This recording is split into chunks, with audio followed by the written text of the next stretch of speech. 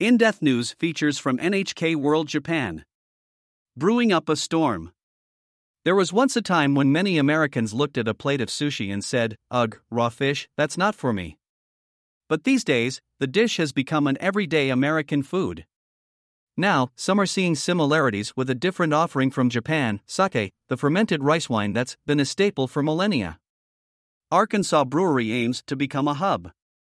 America's newest sake brewery announces its connection to Japan in its very logo and origami crane.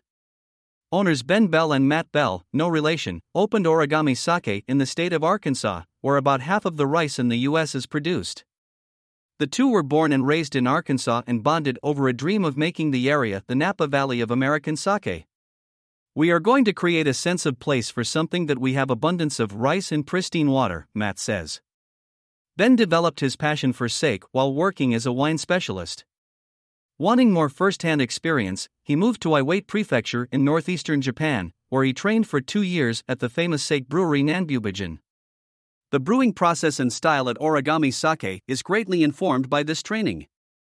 The heart of the brewery, the room where rice ferments and develops into sake, is covered with Japanese cedar boards, with the aroma of the wood and a sweet hint of the molding process. For the introduction, we have a fruit-forward style. It's very easy for Americans to taste and to think, okay, this is something I understand, says Ben. And then we want to do a broad variety to show how many ways you can make sake. But what will be a more American style? Ben and Matt say there is no single answer, and different qualities will emerge according to location, heritage, and taste. Americans like to experiment with different techniques and adding things, says Ben. Probably over the next 10 years, a new style will emerge. A rice farmer provides a key element. Arkansas rice farmer Chris Isbell has seen Matt and Ben set up shop just a couple of hours away from his farm. They now work together to produce an entirely local sake line, from field to bottle. Isbell is a pioneer at cultivating a variety of Japanese rice called koshihikari, which is most familiar as the foundation for sushi. He admits that, when he first planted the crop in 1990, he had no idea where he'd sell it.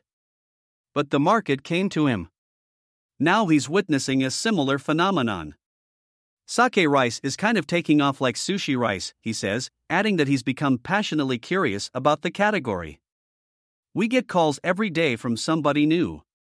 They want to come out and talk about sake rice." The American sake market has the wind at its back. Insiders say the market for U.S.-made sake is gathering momentum. Right now, there are over 20 sake breweries across the U.S., and the vast majority are owned by Americans, says Weston Konishi, president of the Sake Brewers Association of North America. He adds that each year sees the opening of 2 or 3 new breweries. Although made-in-Japan sake has been imported into the U.S. for decades, Konishi says Americans still see the drink as exotic. He believes they may find domestically produced brands less intimidating. If you are an American and see that there's a sake being brewed in your hometown by Americans, that automatically creates connection, without cultural or linguistic barriers, he says. Konishi points out that the sake boom in the U.S. is still in its early stages and there is a lot more room for growth. He points out that sake represented less than 1% of the overall U.S. alcoholic beverage market in 2020, or, as Konishi puts it, just a fraction of the pie. Drawing on a blueprint. Origami Sake and other startups have followed in the footsteps of one of the most established breweries in the U.S., Brooklyn Kura.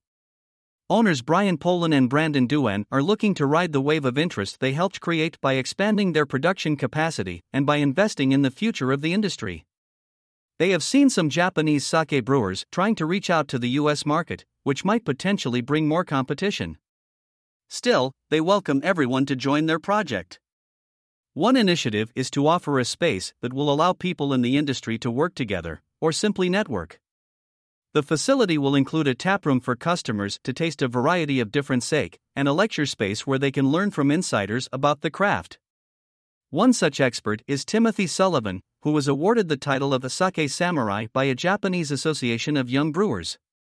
He says that, as the U.S. market for sake grows, so too must the effort to educate new enthusiasts. Sometimes, there is explanation from the Japanese point of view that makes perfect sense to the Japanese consumer, he says. But we need to translate that.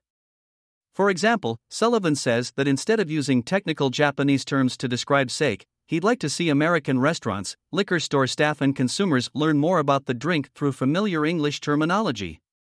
Another stereotype Sullivan wants to break is one echoed by the majority in the U.S. sake industry: the idea that the drink can be enjoyed only alongside Japanese cuisine, adding a seasoning of buzz and excitement. Some sake lovers have already experienced the drink paired with non-Japanese food at Accidental Bar in Lower Manhattan, where owner Austin Powers is trying to shake up traditional approaches.